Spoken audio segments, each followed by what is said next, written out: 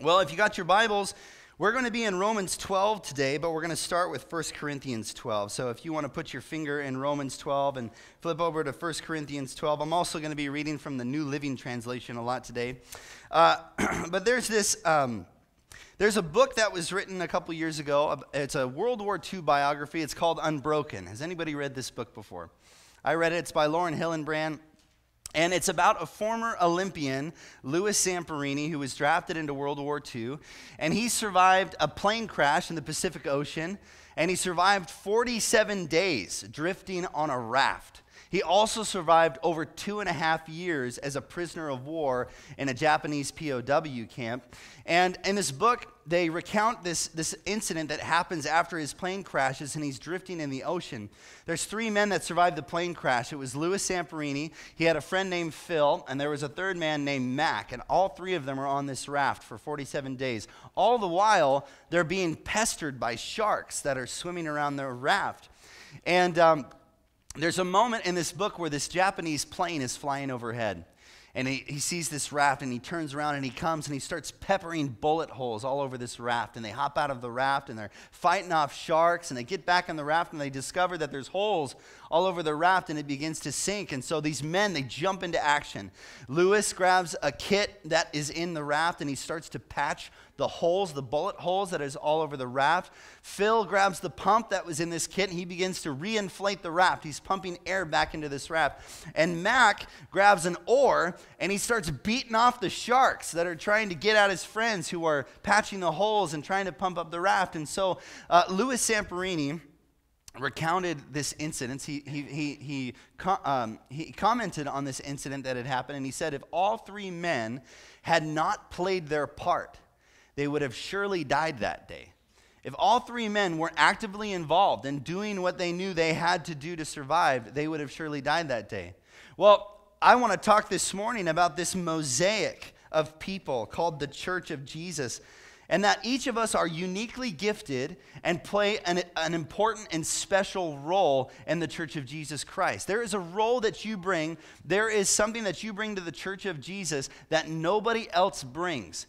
You alone have these gifts. You alone have what you contribute to the body of Christ. But how often do we spend our lives trying to be like somebody else? We see a more, in our culture, we think of it as a more prestigious gift or a more honorable gift. And so we try to make our lives look like somebody else, and we try to model our lives after somebody else. But Jesus wants you to stay in your lane. He wants you to understand the gifts that He's given you, the uniqueness that He's given you, so that you can contribute to the body of Christ, and the body of Christ can be whole.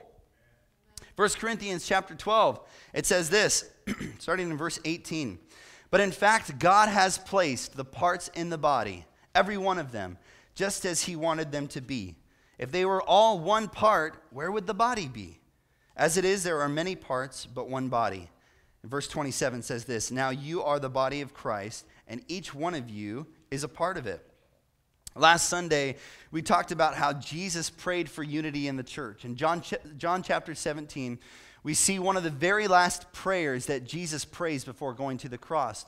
And He gathers His disciples around, and He prays over His disciples for their protection and that God would be with them as they further the gospel. And then He goes on to pray for the believers that would come to know Him, the future church. And out of all the things that Jesus could have prayed for, He could have prayed for faith, that God would give His church faith. He could have prayed for courage, that they would be filled with courage as they continue to share the gospel. He could have prayed for their health and their well-being, but Jesus doesn't pray for any of these things. And as one of His final prayers before going to the cross, He gathers His disciples around, He prays for His church, and He prays that they would be one. He prays for the unity of the church, that the church would be one as the Father is one with Jesus. And if you missed last week's message, I'd encourage you to go back and listen to it, because today is really part 2 of that message. Last week we talked about how the church is better together, that we are supposed to be a unified church. And today we're talking about how the church values diversity, that we are supposed to be a church, a body of people that value diversity. The reality is that we need each other to complete the assignment that Jesus left for us, to make disciples of all nations. But if I'm honest with you, I think of how often I wish people were more like me. Am I the only one who thinks this way? Right? I wish she thought just a little bit more like me. We would get along a lot better. I wish people that I led, people that I did life with, I wish they thought and behaved a little bit more like me, because then the world would be a better place, right? Am I the only one who's thought this? Come on, be honest. Raise your hands. Come on. No, everybody's, no, you're the only one, Pastor. Thank you.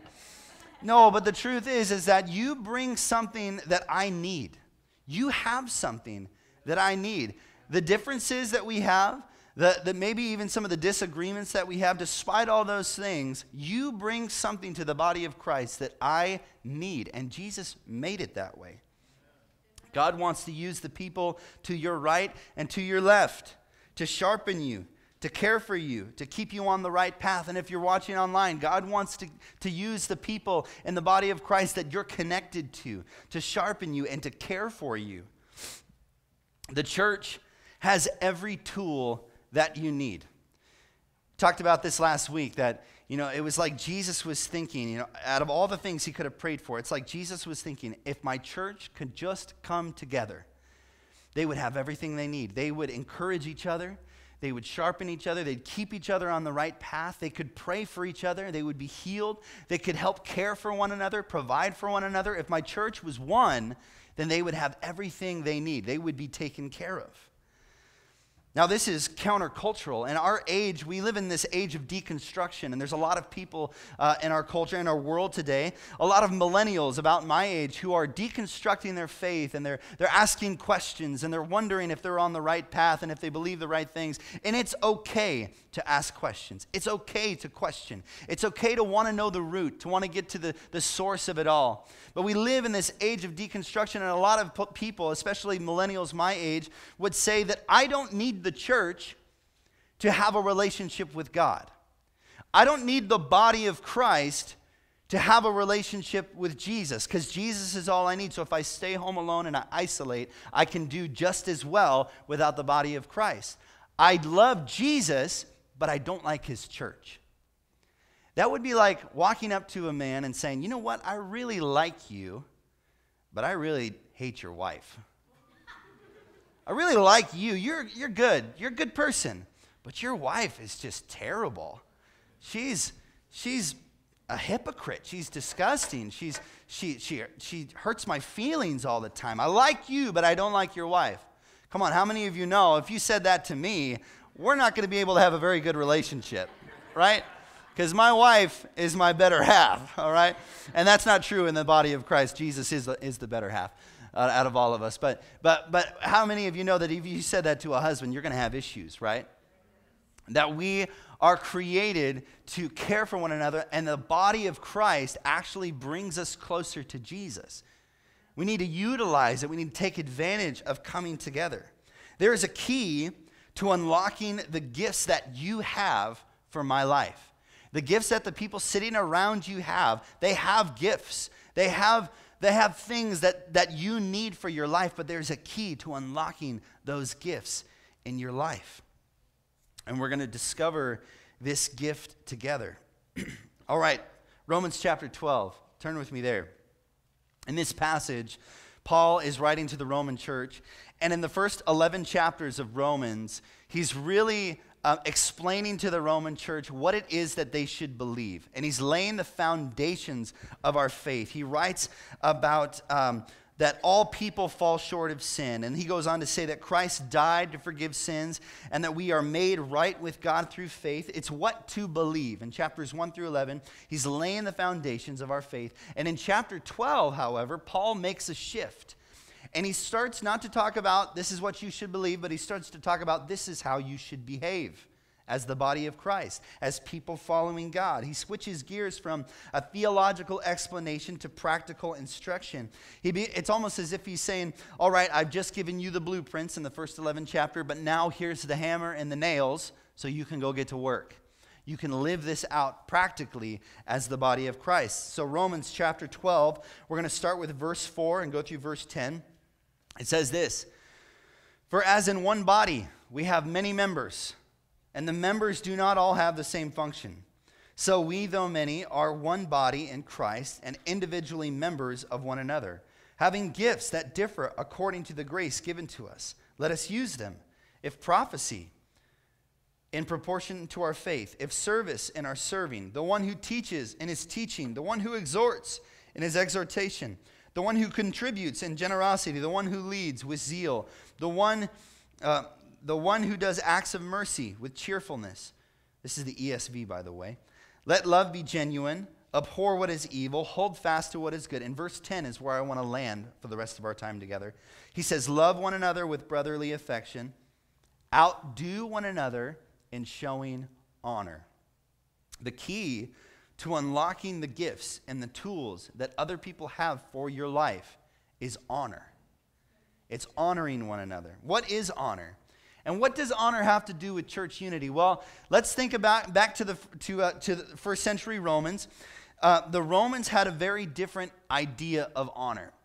For the Roman man, you weren't worthy of honor until somebody informed you that you were worthy of honor. As a Roman citizen, you were never your own judge, but you would look at yourself through the eyes or through the lens of other people. There was a confirmation that was required for you to determine your identity and your worth. And this is beyond modern day psychology.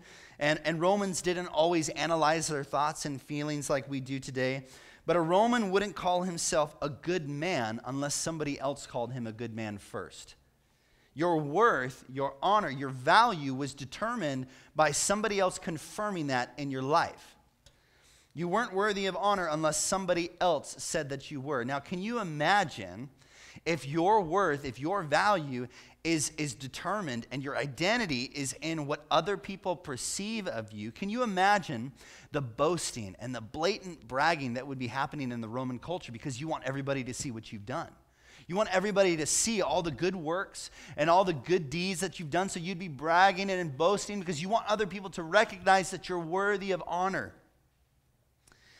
The typical citizen raised in Rome was very selfish, was very prideful. I would argue that there's still some of that that's happening today.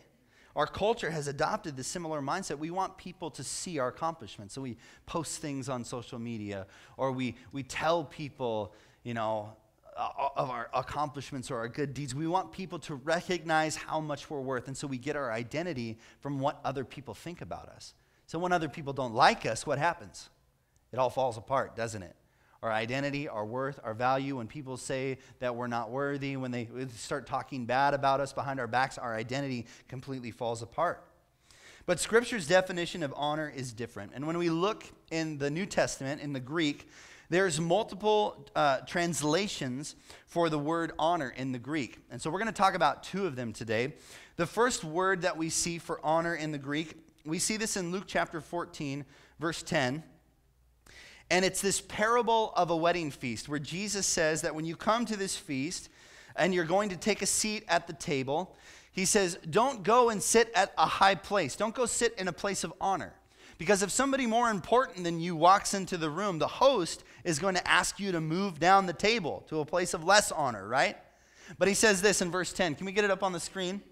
Luke chapter 14, verse 10. But when you are invited, take the lowest place so that when your host comes, he will say to you, friend, move up to a better place. Then you will be honored. That word is doxa in the Greek. In the presence of all the other guests. You will be honored in the presence of all the other guests.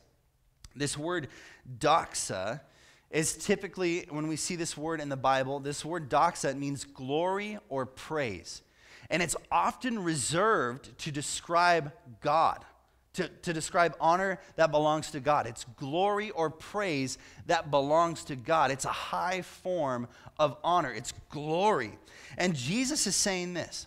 He's saying that if you humble yourself, then God can exalt you and give you glory and give you praise. Doxa belongs to God alone. Glory and praise belongs to God alone. But here's the cool thing about our relationship with God, is that God gives glory. He gives doxa. He gives honor and praise to those who humble themselves, because he knows that those who humble themselves, if he gives them glory, they're only going to give it back to Jesus. They're only going to give it back to God. God is looking for a people who humble themselves because he knows that he can exalt them, knowing that they will only give glory back to Jesus. It's this divine relationship where God looks down from heaven and he says, stand up. You're amazing. You are incredible. Oh, I love how you're created. I love what you just did. And the person who's being glorified says, no, you're the one who gave me these gifts. It's you that should be glorified. It's you that should be praised. I just thank you so much that you've given me this opportunity. And God says, no, you're amazing. I love you so much. I'm so proud of you. And the man says, no, God, but you're the one. And it's this divine relationship where glory is just passed back and forth to God. God gives glory to the humble because he knows that they can be trusted with glory because it's only going to point to Jesus. It's only going to show the person of Jesus Christ. When the humble are glorified, they show people Jesus. That's the first word. It's doxa. The second word that we're going to spend most of our time with today is the word time. And this is an interesting word. It's an accounting term, and it means to estimate or to fix a value to something. To estimate or to fix a value or worth to something. And so in Exodus 20, the Hebrew form of this word is seen in Exodus 20:12, where it says, honor your father and mother. And then we see this word again in 1 Peter 3:7. It says, husbands, show honor to your wives. And then we just saw it in Romans 12, verse 10. It says, outdo one another in showing honor. See, Paul is telling the Romans that they need to discover how much each other is worth. They need to estimate their value. They need to fix a value to each other. He's telling children, determine how much your parents are worth. Determine the value of your parents. And he's telling husbands, determine the worth of your wives. Now, we're not talking about how many camels he should have paid for her when they got married. It's a different kind of estimate, a different type of determining value. But he's saying that you should see the worth and you should determine the value that is on each other's life. Well, what are people worth? What are our parents worth? What are husbands and wives worth? The body of Christ, what are people worth? It's interesting that Paul uses accounting terms when he talks about honoring one another. And he asks Romans to determine what each other are worth. Have any of you have had to determine what something is worth before? I think of my family's garage sales. And you bring all this junk out of your garage and you lay it on a table, right? And after it's all laid out, now it's time to grab the sticker and the Sharpie and to go around and to assign a value to each thing, right? So you go around and you put $5, $2, 50 cents free on the box, right? And you go and you determine how much each other's worth. But how many of you have ever had to get rid of something with sentimental value before? Suddenly the price goes up, doesn't it? It's not really worth that much, but because there's sentimental value there's good memories attached to this object, the price suddenly goes up. See, in our world, the worth or the value of something determines its price. Let me say it again. The worth or the value of something in our world determines its price, but that's not the way the kingdom of God works. In our culture, it's the value of something that determines the price, but in the kingdom, it's the price that Jesus paid for you that determined your worth. It's the price that Jesus paid on the cross, the shedding of his blood, that determined your ultimate value, your immeasurable worth. It's the price that Jesus paid that determines our worth. Before Jesus went to the cross, we were sinners. We were filthy. We were unworthy of having a relationship with God. But then Jesus paid the price. And we became heirs to the kingdom of heaven. We became sons and daughters of the Most High God. It was the price that was paid on the cross that determined how much you are worth.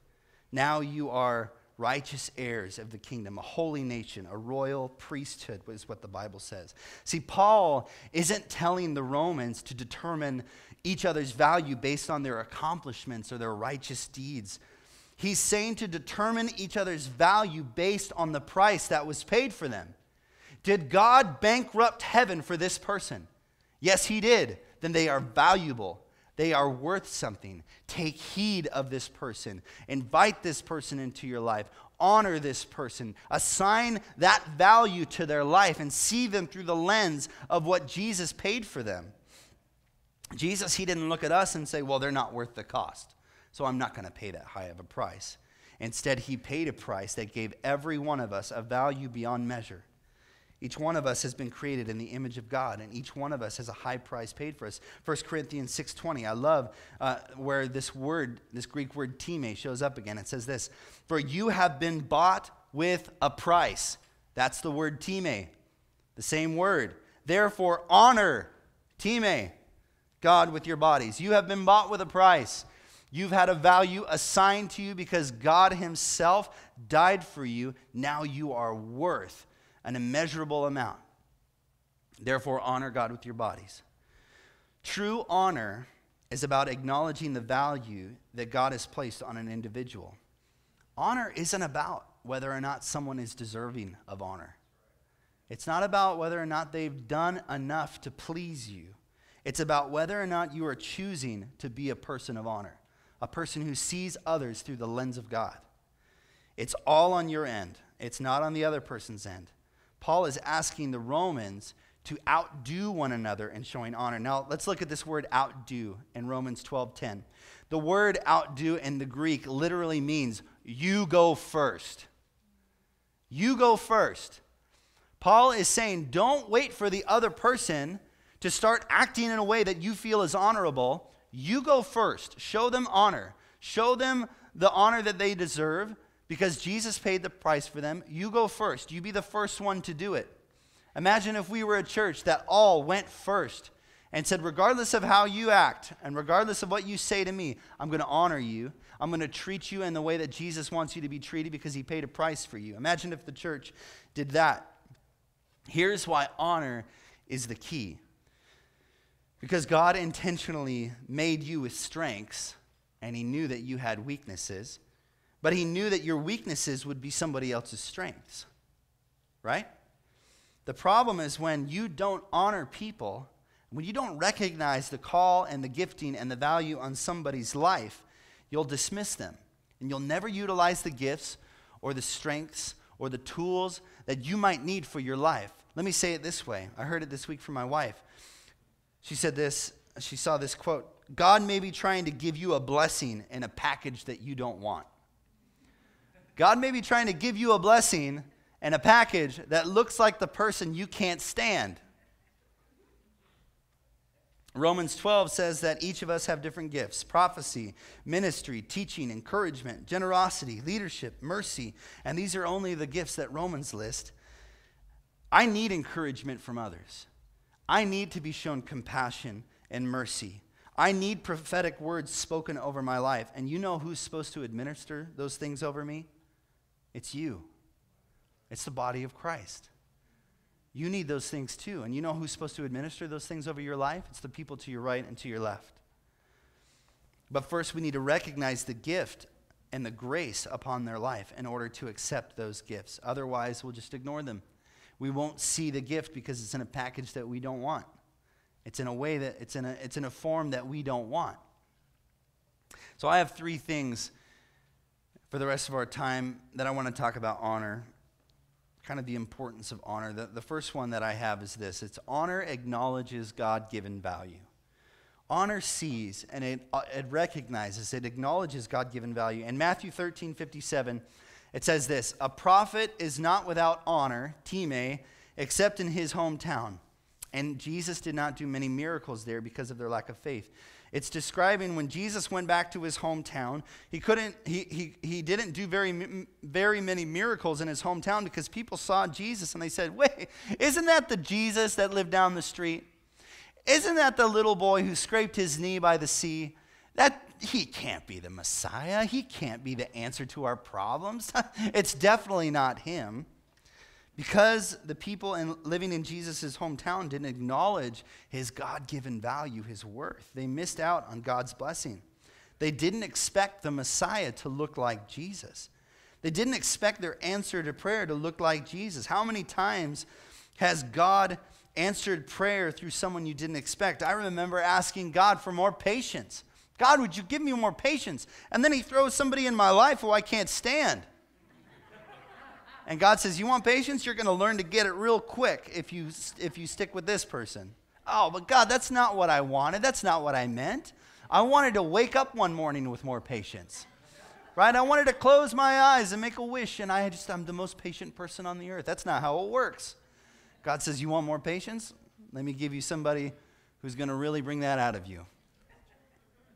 Most times, people have an idea of exactly how God is going to answer their prayer. And you may not know it, but God is trying to use the person that you least like, perhaps.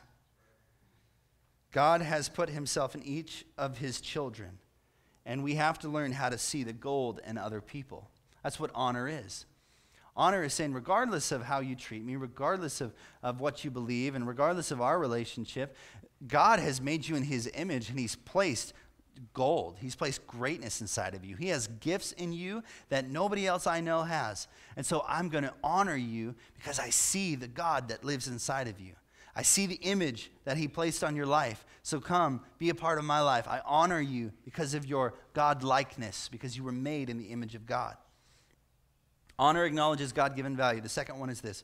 Honor restores. Honor restores. As I was preparing for this message, I found an old definition of the word restoration, and it's this. It's to return a king to his throne. It's such a beautiful picture of what it looks like to honor one another in the church. See, Scripture says that we are a royal priesthood, that we're heirs to the kingdom of God. It's to return somebody to their throne. It's to return that person to a place of honor if they've fallen away. A vast majority of the church has adopted this unhealthy method when dealing with people who fail, with people who walk away from the church, or maybe they're going through something. They're experiencing depression, or they're struggling with addiction, or they're experiencing something that they don't typically experience. What the church has done in the past is we push them away. And we say, you can't no longer be part of this family because you fell. You're failing. So go and fix yourself before you come back to church. Go and look the part before you can sit next to me in church. But is that what Jesus did to Peter when Peter failed? When Peter denied Jesus 3 times, Jesus took him beside the shore and he brushed him off. And he looked at Peter and he said, do you want to try this again? Can we do this again? Let's keep going. Do you love me, Peter? Then feed my sheep. No, do you love me, Peter? Feed my sheep. He restored Peter back to his original place. See, God still saw the same Peter that he said, on this rock I will build my church. And the fact that he failed and he walked away from and he betrayed Jesus in that moment, the fact that he did that didn't change the calling on his life, didn't change the gifts and the gold that was inside of him. Jesus still saw those things. And so Jesus' job at that point was to restore Peter and show him, listen, you fell away, but that wasn't the way. That's not what God designed for your life. Let's restore you back to your throne. Let's restore you back to your rightful place. I think there's healthy boundaries to keep when a person fails. And if the person is in a leadership position, it's probably not wise to allow them to continue in their role. However, the picture that Jesus gives us is to surround each other with support when we fall. We are here to lift each other up and to restore each other back to God's original design for our lives. This is not a competition. It's not last man standing, last woman standing. We are the church, and we are in this together. And so one of us falls, that's a member of the body of Christ, and you need that piece of the body. And our job as the church is to restore them, to honor them, to bring them back, to show them who God has created them to be. The last one is this. We talked about this last week, that the church doesn't always get along. There's conflict, right? We argue, we disagree. So this is how honor treats conflict. Honor confronts with grace. It confronts with grace. Not everyone chooses to be a person of honor. So what do you do when you're wronged by another person? How do we honor one another in the midst of conflict? Well, Genesis 1:26 says that we've all been created in the image of God. So regardless of the way a person is choosing to act, their true identity is not found in what they do, but who they belong to. Right? God has created us all to function like himself and to ultimately look like Jesus. And when a person fails, we have to remember that it's because they've forgotten who God has created them to be. When somebody fails, they've forgotten who God has created them to be. Confronting someone with honor is reminding them of who God made them to be and allowing God to be just, allowing him to do the work. So often people love to play the judge. We're often quick to judge. We're often quick to sentence one another. And there are consequences for our sin when you are wronged. And that person will one day suffer for the consequences. But it's not you that will judge the wicked. It's not you, it's God.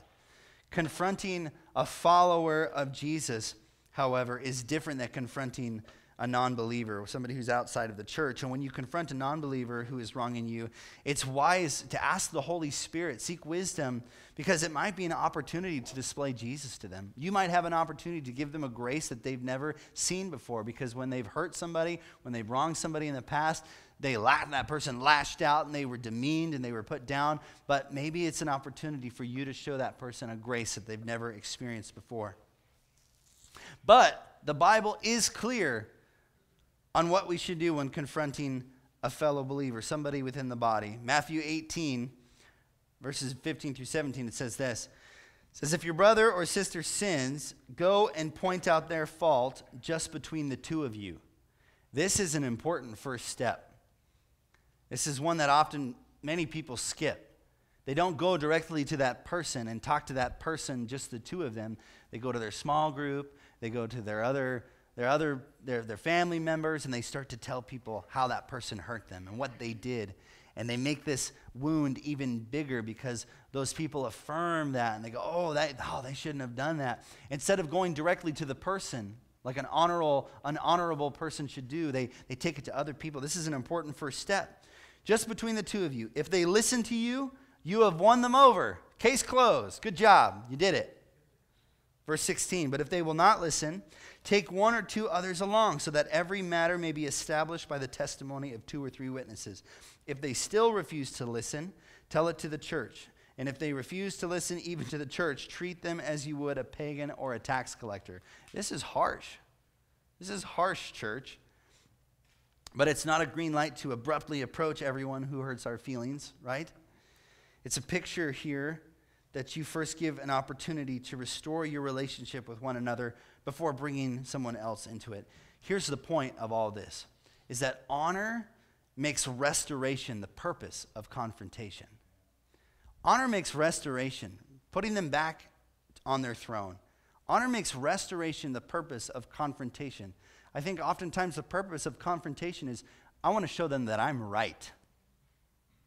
Do we do that?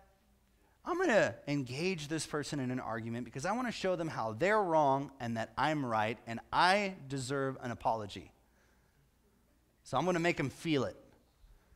But that's not the purpose of confrontation. Honor makes restoration the purpose of confrontation. It's not wanting to be right. It's wanting to be in right relationship with one another. It's not wanting to be right. It's saying, hey, I value our relationship together. You're my brother and sister. I value our relationship more than anything else. So how can we make this right? And it's figuring that out together. We have no control over how another person acts or chooses to live. And it can be frustrating because we want to fix each other, don't we? But true change, it only comes from the Holy Spirit. You can't do it. You can't change somebody's heart. You can't change their behavior or their actions. It comes from the Holy Spirit, and we've got to get out of the way and allow the Holy Spirit to do his job. Our part is to honor and to love and to restore, to encourage. That's our part to play. The Holy Spirit convicts, and the Holy Spirit changes, and the Holy Spirit does the dirty work. That's not our job. He's in the business of restoration.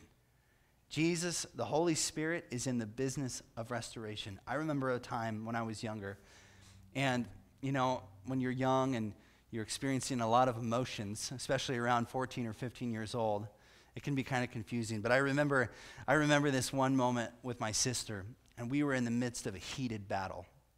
And we had been arguing for months and months and months, and I just felt like I can never get along with my sister. She's always against me. We're always at odds with one another.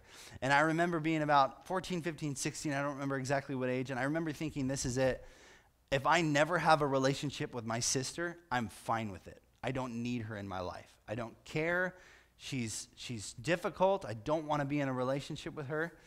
And I don't remember exactly what happened next, but I think it might have been my mom asking me to spend some time in prayer. And it's the last thing you want to do when you're angry, right? But I just went, all I said was this. I said, God, if you're able, would you restore my relationship with my sister? And within a matter, I'm not joking, church, within a matter of minutes, my heart was turned towards my sister. And I went to her and I said, I want us to get along. I don't know why we keep fighting, but if there's any way that we can work on this, let's work on this together. And we hugged one another, and we said we were sorry, and the Lord just drew us close together. It's like it was so evident to me. It was a little thing in my life, but it was evident to me that the Holy Spirit cares about restoration. It's such a little thing, a little relationship, a little argument. When I'm 14, 15, 16, it was probably over something that didn't even matter, but to me, it was the end of the world with my sister, right? And the Holy Spirit came and fixed it in a moment. And it doesn't always work like that. In fact, it often doesn't work like that. Sometimes we have to forgive people over and over again. We have to remind ourselves of that person's worth over and over again. But the Holy Spirit loves restoration, and He's good at it. And we can trust the Lord to bring us close to people who we have become far with. Honor is not dependent on whether or not a person is worthy of honor, but whether you choose to be a person who shows honor to others. It sees the greatness in people. It restores people back to that greatness. And when you honor other people, you can utilize the gifts and the anointing and the grace that is on each other's life. And the church can become more unified when we value diversity and when we honor one another. Would you stand with me, church? I want to pray for you. I want to pray this morning for restoration in broken relationships. And for some of you, it's a relationship with a child. For some of you, it's a relationship with a parent. For some of you, it's a relationship with a sibling or maybe a friend that you're just not getting along. And I feel like the Holy Spirit wants to do a work this morning in your heart. Don't worry about them. Let's focus on us in the room today. Let's ask the Holy Spirit to do a work in our heart and turn our hearts toward that person and give us new ways to approach them. Give us new ways, new words, new methods to try to make contact with this person and to reach out. Some of us need to be the ones who go first. We need to outdo the other person in showing honor. Some of us need to be the first ones. And so let me pray over you. Father, I pray, just put that person in your mind. If you have somebody in your mind, put that person, that name in your mind. Father, I pray for every person here who has broken relationships and they're estranged or they're far from somebody that they love. God, would you fill us with compassion towards that person? Fill us with a new grace. Give us the new words. Give us new methods, new ways to show that person how much we love them. And Father, we thank you that we are your children, and you've called us to look more and more like you. And God, that is difficult at times. We don't have the patience that you had. We don't have the compassion for people that you had, but we want it. We desire to look more and more like you. So Father, in this moment, Holy Spirit, do a miracle in our hearts. Fill our tanks. In fact, enlarge our tanks. Give us a greater capacity to love, a greater capacity for patience and compassion, and to approach people, God, who have hurt us, or maybe we've hurt them. Humble us, Jesus. Give us humility in this room. We want to be trusted by you. We want to be trusted with when you honor us, Jesus, to give it back to you, to show the world Jesus. Father, thank you that you are in the business of restoration. I pray for healing over every heart in this room that has been broken. Healing in Jesus' name. We love you, God. We thank you for your goodness. In Jesus' name we pray. And the church said, amen, amen. We love you, church. Hey, next week, I am so excited. We are starting a summer-long series called Songs of the Summer. We're going to be through the book of Psalms. We're going to read the entire book of Psalms as a church, and there's a reading plan in the lobby. You can also find the reading plan online. And we're going to start next Sunday with Psalms chapter 1. It's kind of an introductory to the entire book of Psalms, and I'm so excited about it. God bless you guys. Hopefully we'll see you next week.